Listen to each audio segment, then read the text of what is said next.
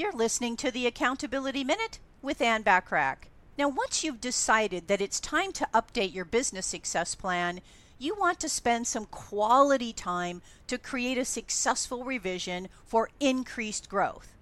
So let's talk about a few insights into what's involved with updating your company's business plan.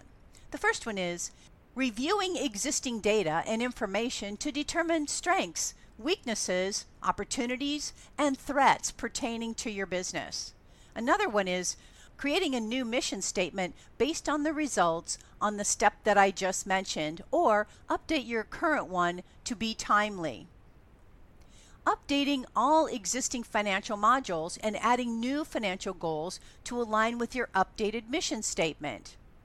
How about rethinking all strategies and plans from the ground up to align with your updated goals? And informing employees of any changes that have been made as a result of this process.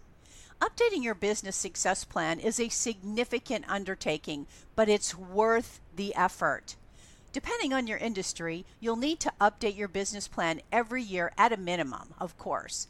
If you are not updating your business plan regularly or simply tweaking existing strategies and goals instead of implementing new ones, then it's time for an update. Tune in tomorrow for a continued discussion about updating your business success plan. In the meantime, subscribe to my Business Success Tips and Resources blog by going to accountabilitycoach.com/blog. I appreciate you listening.